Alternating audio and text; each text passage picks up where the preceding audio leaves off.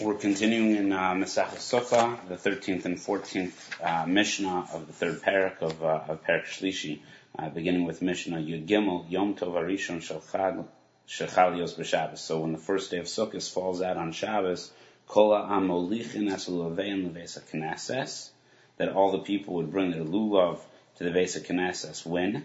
That they would bring the lulav to the Beis HaKnesses on the day before, on Friday afternoon, as they prepare for Shabbos.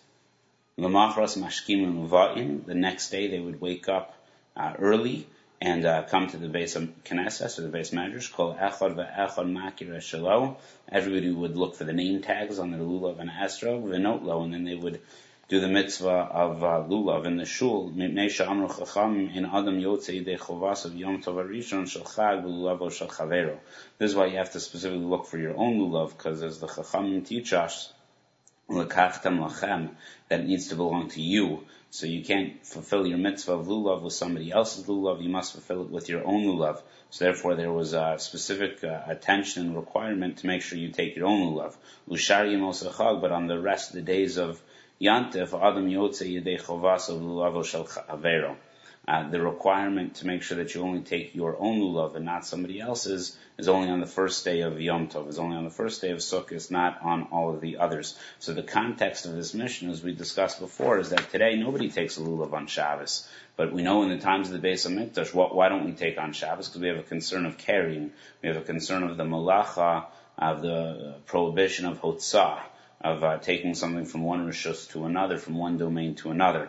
During the time of the Beis HaMikdash, we know that on the first day, when it fell out on Shabbos, everybody would still take the lulav. So this is describing what happened in the times of the Beis HaMikdash on the first day, when that first day fell out on Shabbos.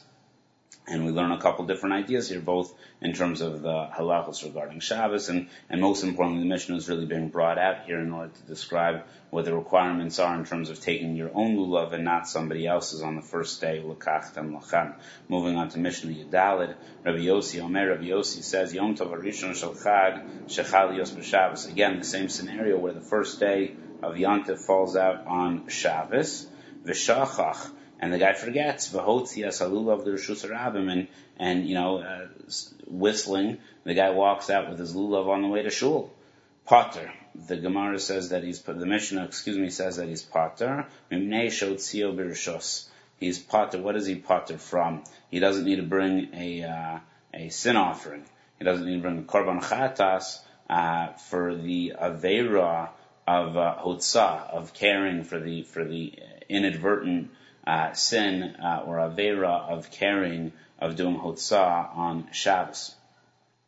So why is he pater? So he's pater because he took it out in order to fulfill the mitzvah. So the answer is that by being so preoccupied in the pursuit of fulfilling the mitzvah, so in that case he forgot that the day was Shabbos, and therefore wouldn't be obligated to bring the korban chatas. However, how's that possible? The Gemara posits the question, the second you pick up the lulav, you've already fulfilled it. So you can't be so torrid, so busy in the concern of fulfilling the mitzvah if you've already fulfilled the mitzvah. I mean, when you pick it up at home, in theory you fulfilled the mitzvah. So then the Gemara goes on to answer something that we're familiar with. So he brought it upside down, or he didn't take it appropriately, or brought it in a kli, he brought it in a vessel. And in that case, he hasn't yet fulfilled the mitzvah. He's bringing it to shul to fulfill the mitzvah for the first time. So that person is so involved in the preparation for the mitzvah, so he would be exempt from the korban chatas, and that is really the idea of Mishnah Yud Gimel Yudalid, is the concept of what happens when